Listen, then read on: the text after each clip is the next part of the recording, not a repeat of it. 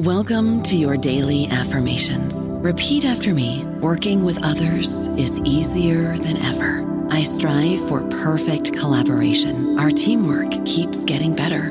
Yeah, affirmations are great, but Monday.com can really get you the teamwork you desire. Work together easily and share files, updates, data, and just about anything you want all in one platform. Affirm yes to start, or tap the banner to go to Monday.com.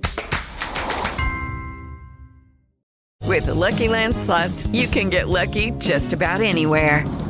This is your captain speaking. We've got clear runway and the weather's fine, but we're just going to circle up here a while and get lucky.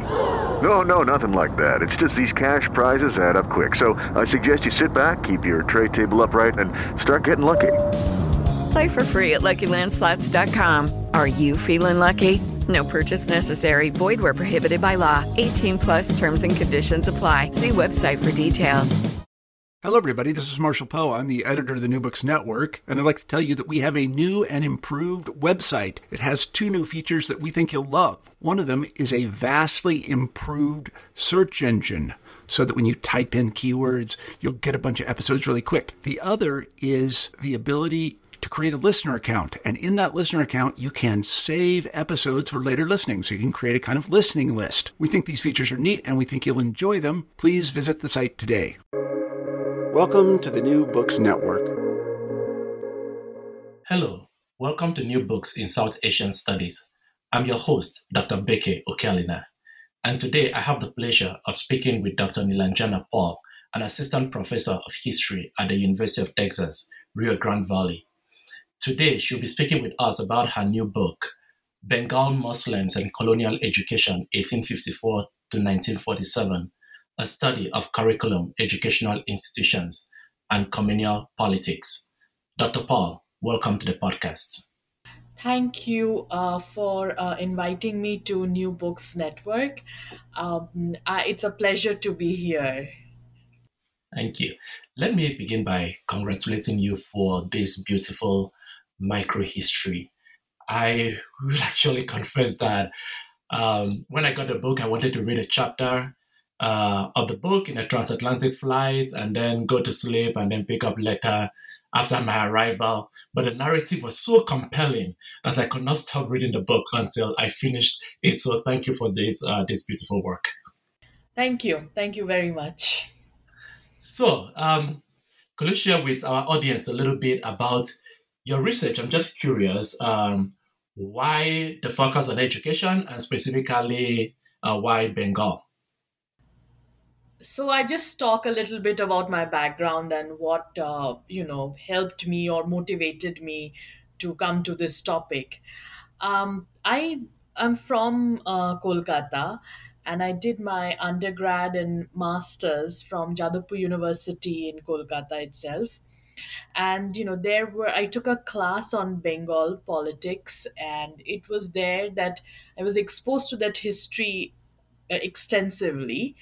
And when I moved to the United States to do my PhD at West Virginia University, I was curious about looking at, the Muslim politics, in especially late 19th, early 20th century.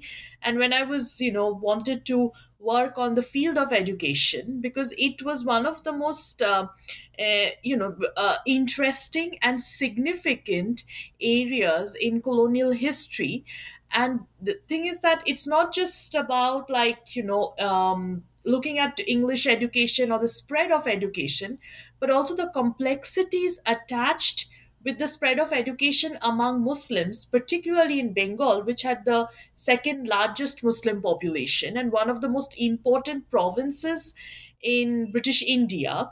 So that was, one of my motivation to work on this. And second, when I started doing the research, like as I was doing the archival research, this kind of attracted me because it's such a heterogeneous community. We always try to think that it's just one layer, but that's not the case. And every leadership, whether it's mainstream, whether it is on the not the main voice, they had different kinds of aspirations. So, how that was played out against the background of frantic disbelief and colonial exploitation was something that I'm very interested. I got interested in as I was researching. So that kind of helped me to work on my research during my graduate school or during my PhD, and then develop this into a book. Yeah. So in the book, you did touch on this issue of colonial exploitation, and you speak of the goal of colonial education as being the control of subjects and also the restructuring of the colonial society or the colonized society. But at the same time, you also said that there was this inability of colonial education to address the question of mass education. So in my thinking, I'm like, okay, if the goal is to control subjects and restructure the colonial society, wouldn't you think the colonizer would want to invest more in mass education to give him or her more control? So my question for you is, why were they not able to provide mass education? So that's a good question, and that's kind of a starting point of my book. And the reason why I'm saying this, because when the whole idea of this colonial education was controlling the subjects and introducing particularly English, the language of the colonizers, so a form of centralized language would be introduced. So and we have to look at the colonized population too in this extremely limited structure where there were limited opportunities available. They wanted to learn English.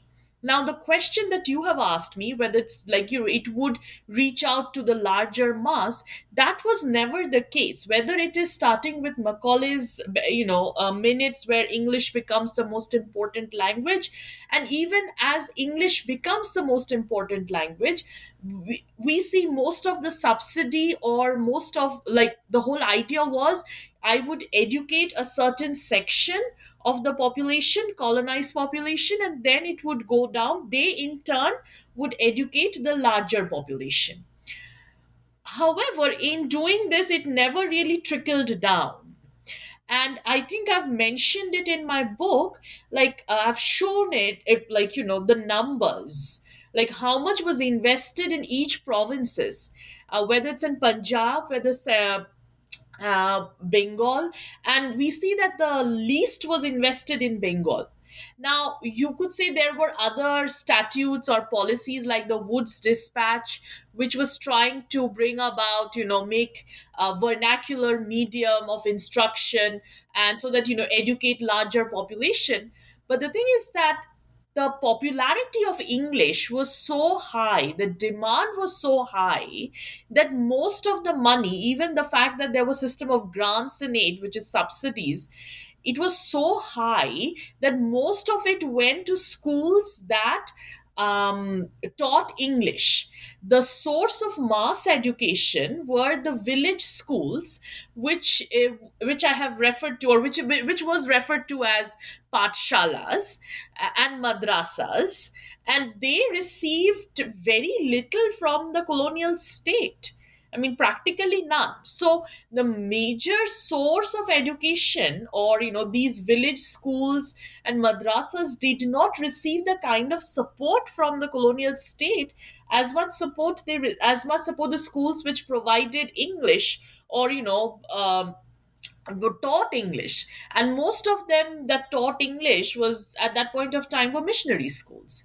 So like, the question is, even if they were trying to, or even if they were, if the whole idea was after the Charter Act of 1813, that the responsibility to educate the colonized population rested on East India Company, the reach wasn't that large.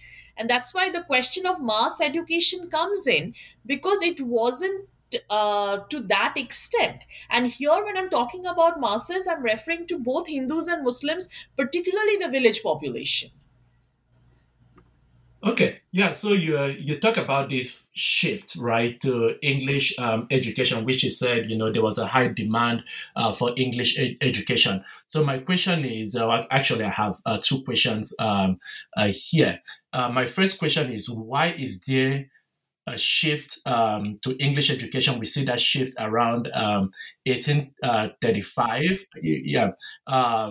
So why did this shift occur? Because it seems like the prior policy of accommodation worked well for the colonial administration because it brought them closer to the people, which made it possible for them to exercise control. So I'm wondering why there is this shift to English language. And the second part of my question is, why is there a great demand? I know you mentioned in the book that most of this demand is in the urban areas.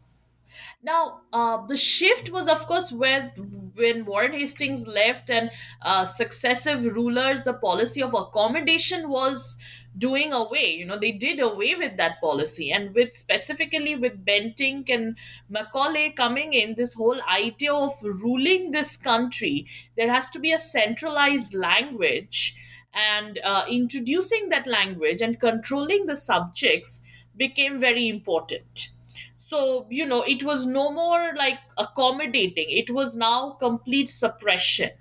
So that was one of the major shifts. And with making English the most important language, its popularity also increased. And also with this, what was happening was that Persian, which was the language of the Mughals and state language, that also was, they no longer invested any money on buying Persian or Sanskrit books, which affected Muslims, who were studying particularly in these madrasas. And I think I mentioned it in my book, previous to the colonial rule, in madrasas, they were taught subjects like math and geometry. And but once they come in, once the British rule sets in, or the colonial rule sets in, there is hardly any support to these madrasas till late 19th century, when some of these Muslim intellectuals, I would say, campaigned for more support for these institutions. So I think the policy of accommodation shifted to to have control, to have complete control over the subcontinent, or to have complete control over India. And and the replacement of Persian with English was one way of doing it. So that's like one part of that, part of that policy of change. Yeah. But most of this is happening in the urban areas, at least among the Muslim populations, in the urban areas, among elite Muslims, they're the ones who have this demand. Because you talked about the Muslims in the rural area being less inclined to accept English English education. Again, this is at the same time when you have people like Justice Amir Ali, Abdul Latif, and they're all promoting English education. So my question is, why are the Muslims in the rural areas less accepting of English education?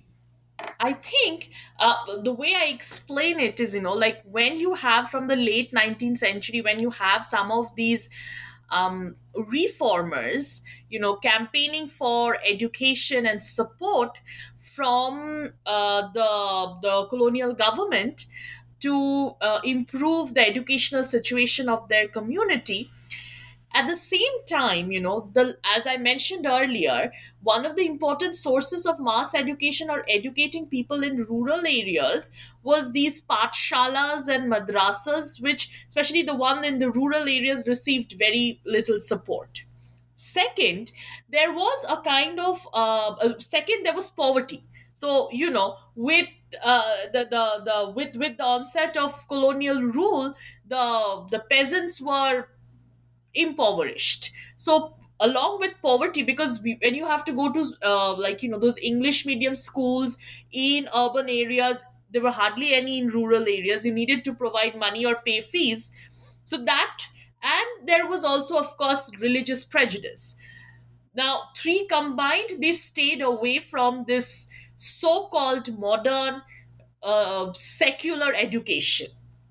However, there's one other thing which is important to mention, when I think I mentioned it in my book also.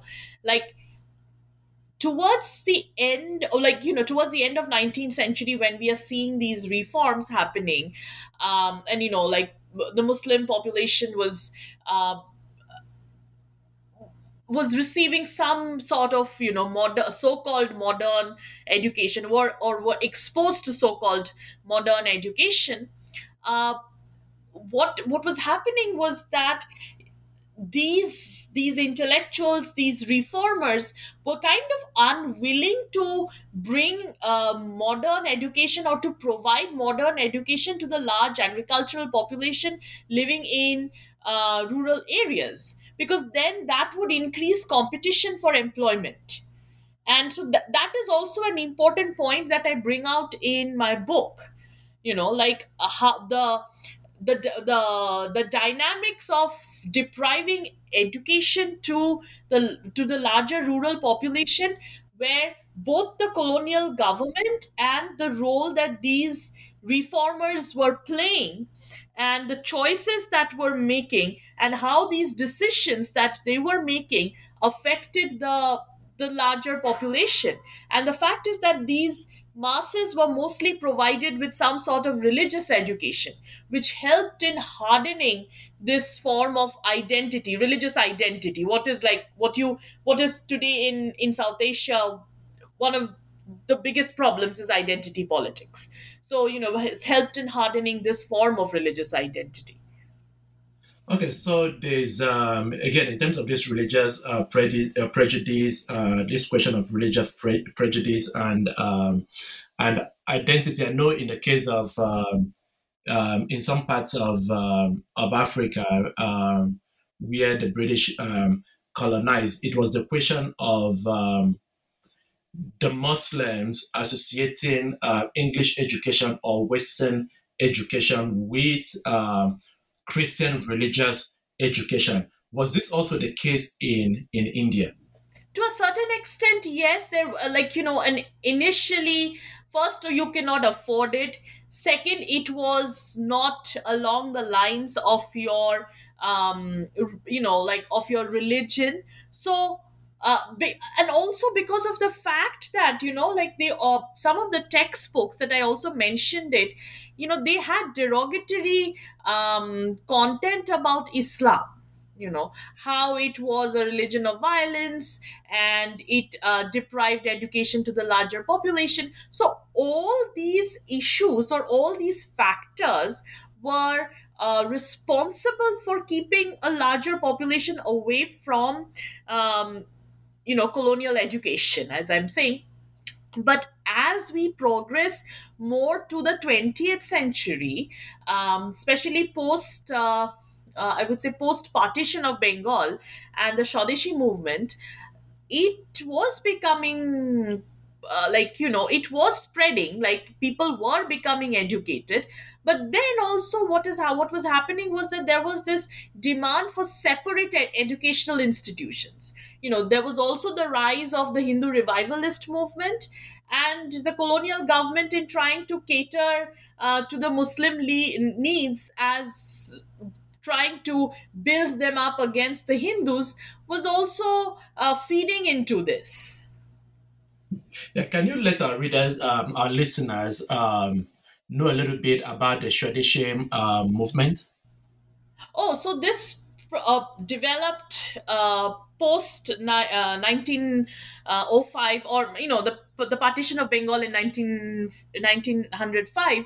And so this movement that developed, it actually focused on using um, indigenous products, going to more national school, or nationalistic schools. These So there was this whole idea that um, we are going to boycott foreign goods, foreign schools. But it also had a very Hindu revivalist symbolism, which alienated a large Muslim population. They were unwilling to support this form of movement, because, and I mentioned that in my book, or I discussed that in my book extensively, and to show that, any form of reforms that were introduced during, or educational reforms that were introduced during the partition or the post partition era, how the Muslim reformers or the mainstream Muslim intellectuals were supporting that. And a section was supporting that. I wouldn't say everybody was supporting that. And then there was a section that wasn't supporting that. And how, after the revocation of the partition, that group becomes stronger, led by an intellectual called Fazlul Haq. So, what I'm trying to show is that I bring out through my book not just colonial education and its impact, but also looking at these different strains within the Muslim community in Bengal, and how and how they interacted, or how they viewed colonial education in their path to progress under colonial rule. So your response just raised so many questions for me. One is on the partition. The other is on the Hindu revival. That we seem to have something today of another kind of Hindu revival, Hindutization of India with Hindu nationalism. Whether there are any connections between this period you write about in your book and what is going on today, and then the politics of the partition. We know there are some Muslims who oppose the partition, and there are Muslims who are in support of the partition, right? So could you speak more about, take us behind the politics of the partition, and then we'll come to the question of the Hindutization of India. I will, come to the question of Hindutva, or the rise of this right-wing Hindu nationalism in India a little later. But let me talk about the 20th century, which I give a lot of importance in my book, because it was a period, there was so much going on at this point of time. There was partition of Bengal in 1905, the Swadeshi movement, which had this form of Hindu revivalistic symbol, which alienated a large a chunk of the Muslim leadership. And, so in trying to cater to their needs, and trying to develop Muslim intellectuals as opposite to the Hindus, the colonial government was promoting or supporting some form denominational education. And they were supporting madrasas at this point of time, in the sense they were coming up with schemes like the reform madrasa, where in madrasas you have English education, so that you could be eligible for government jobs. But still, it wasn't, these schemes or these policies were not successful, because eventually, as we go through the decades of 20s and 30s, and even towards the end of colonial rule, we see these madrasas going back to this form of religious education. And that was making them further ineligible for government jobs, because they were, of course, not exposed to modern secular, so-called secular education. As that was happening, so there was constant tension between these communities over what kind of education should it be. As they were, as people were getting educated, there was also separatism, it was also promoting a form of religious separatism. That's what I'm trying to show through my book. And it's not, I mean, this is also shown through institutions, educational institutions. And one of the institutions that I give a lot of emphasis on in my book is Dhaka University. Though I have talked about other institutions, even towards the end, I talk about female education and some of those institutions, but I have given a lot of significance or, importance to Dhaka University and the communal politics over that. How some of the leaders, the Hindu leaders or vice chancellors of Calcutta University was opposing um, uh, Dhaka University, and they were like it was not the Oxford of the East but referred to as Mecca of the East. So there was constant opposition to Dhaka University. Of course, Dhaka University had Hindu professors also, but among Muslim intellectuals, they were trying to bring in more and more Muslim students. So and provide more opportunities to Muslim students for higher education. But that was also a problem for Hindu intellectuals or Hindu leaders.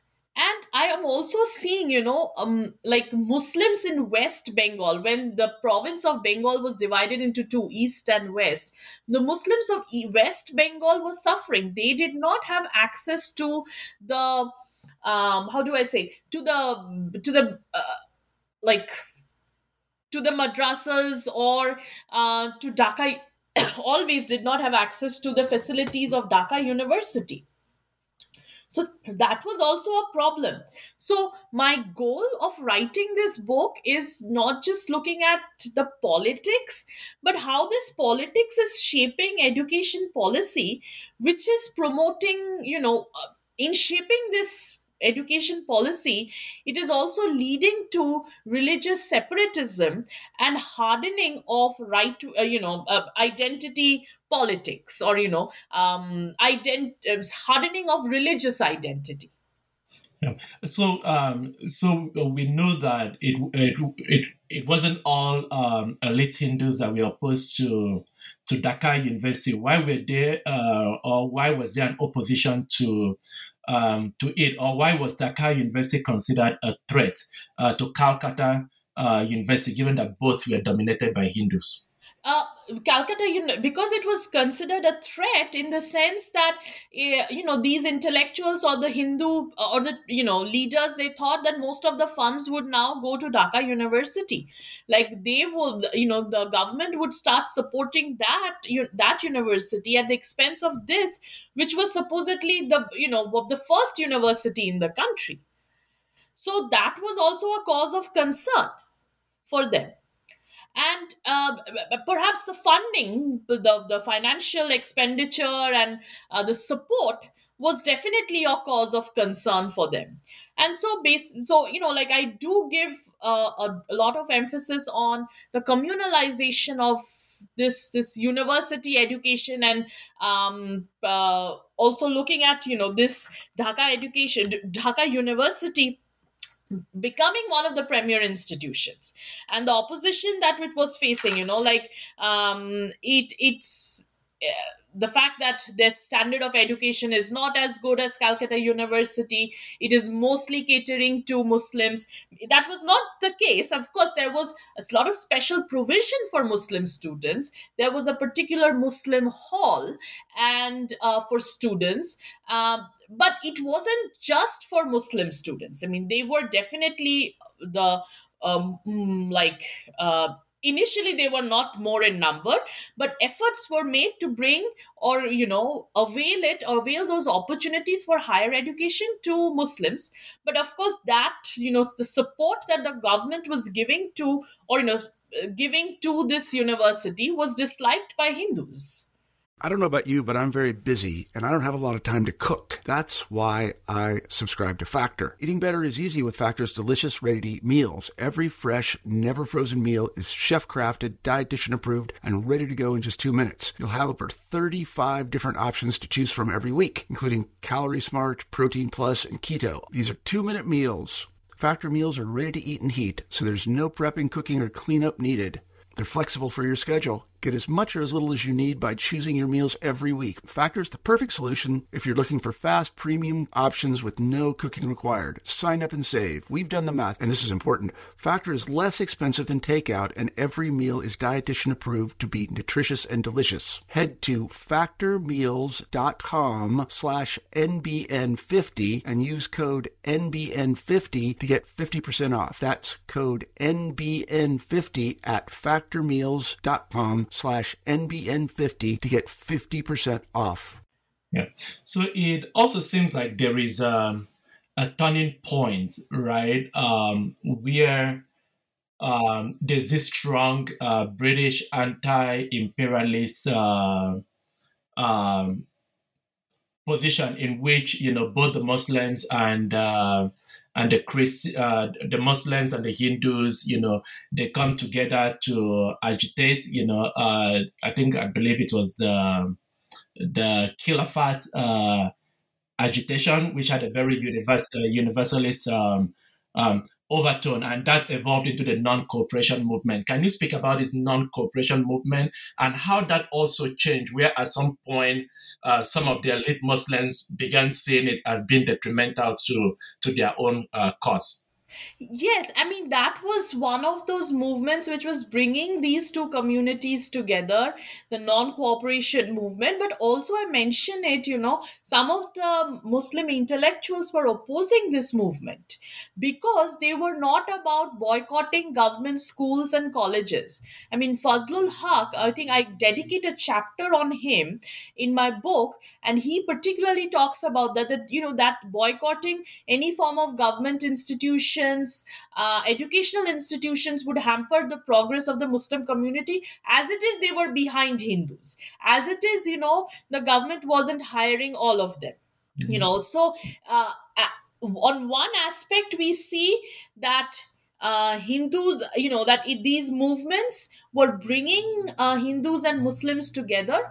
But when these movements failed, there was complete communalization of politics. There wasn't any further progress. There was complete breakdown of law and order, and any form of unity was difficult between the two communities. And what I noticed was that there were efforts being made. I mean, of course, these were small minority groups. I mean, students were making efforts. They were writing about, and this is like once non-cooperation movement was called off, students were making effort to write about promoting unity. And they were writing in journals talking about that, how colonial education promoted this form of um, uh, discomfort or hatred between Hindus and Muslims. And there were Muslim intellectuals like Muzaffar Ahmed, one of the important figures in important figures in colonial politics, but also he was the communist leader who was also promoting unity between the two communities. He was an anti-imperialist, and promoting unity between the two communities.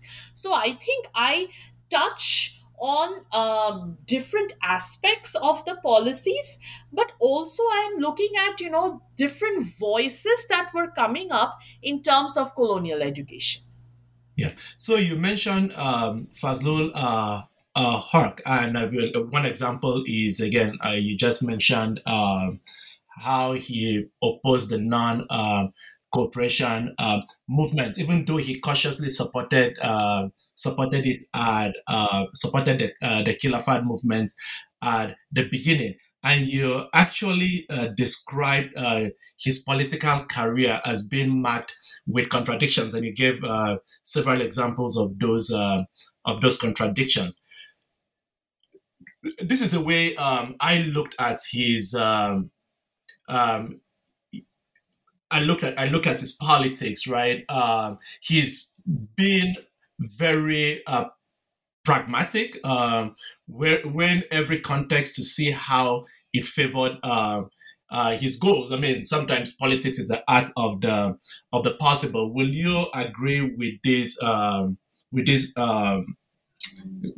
of understanding of Hawke's politics, because it kept shifting and changing over time?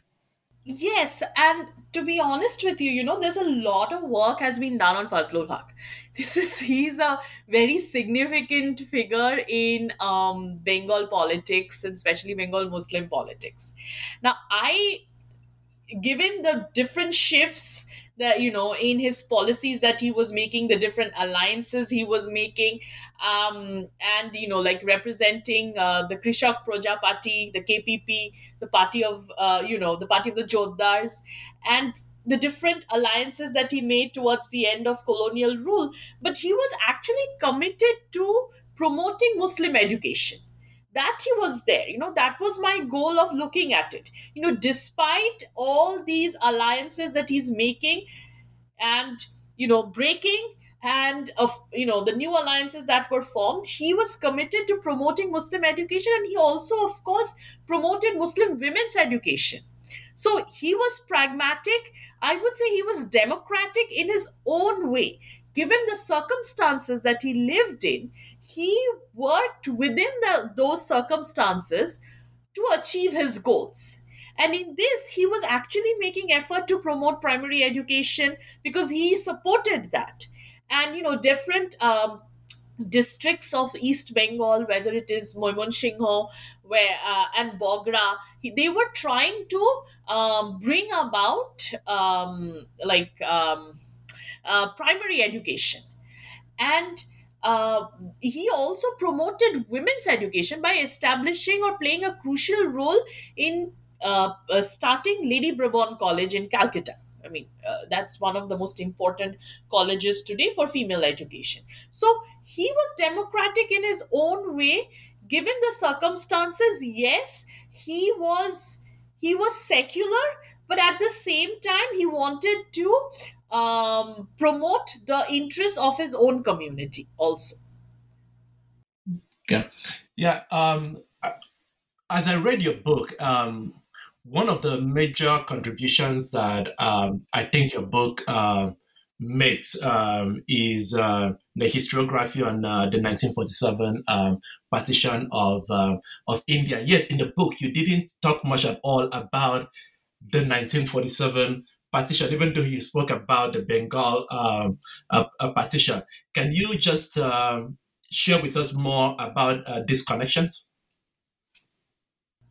Sorry, can you just be a little bit more clear? I didn't get that point of yours. So, how does your book help us understand the 1947 partition of India and Pakistan? Okay, thank you. Now I'm a little clear with it. So my book is actually showing you, this communalization of education, and in this process, how towards the end the situation was so bad, it was so communal, that at the fact is that it starts with these policies of appeasing one community over the other, and in trying to do so towards the end, it is such a difficult and a communal situation that it was difficult for the two communities to live together.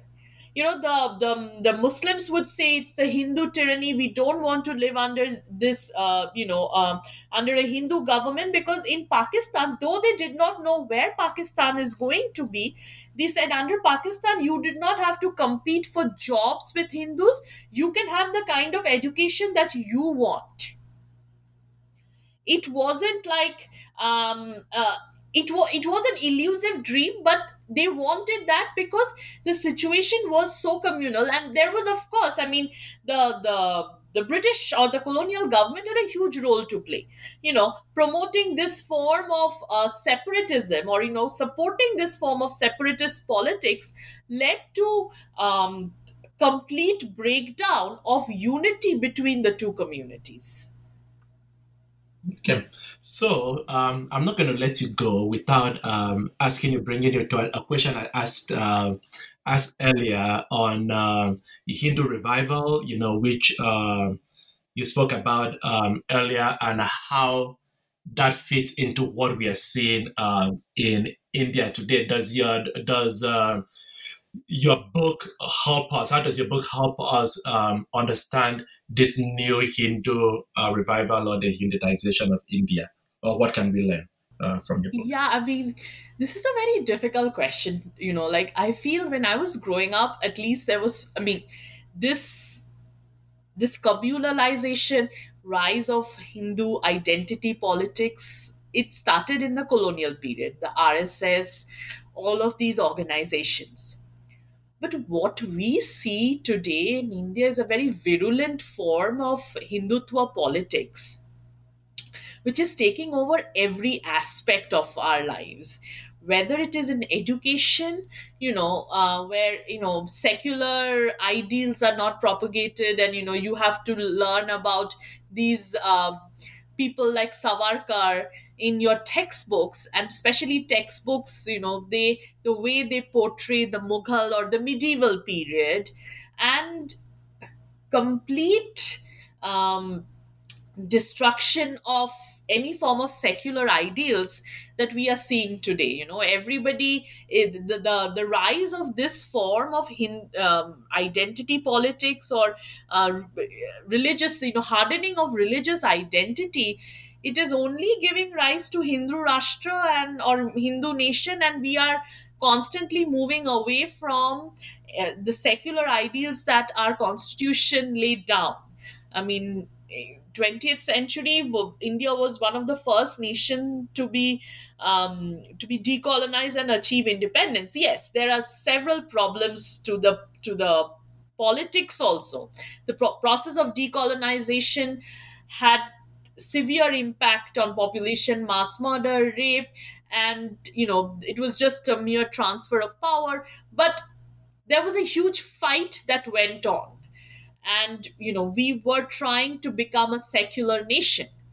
But what we see today is, we are moving away from those secular goals, and which is definitely a cause of concern for the minorities that are living, like they are living in fear in India today. I mean, whether it is in terms of religion or even in terms of caste and class.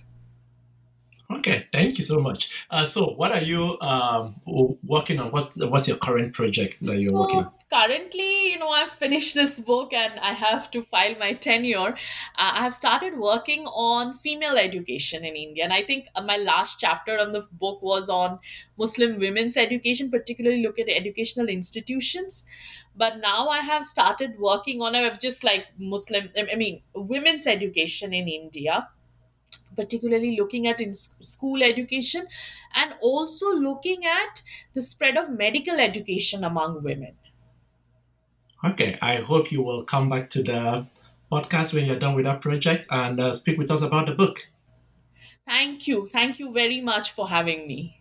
Thank you so much, Dr. Nilanjana Paul. Thanks for sharing with us about your book. The book is available on Amazon and on major bookstores around the world. Thank you for coming on the podcast.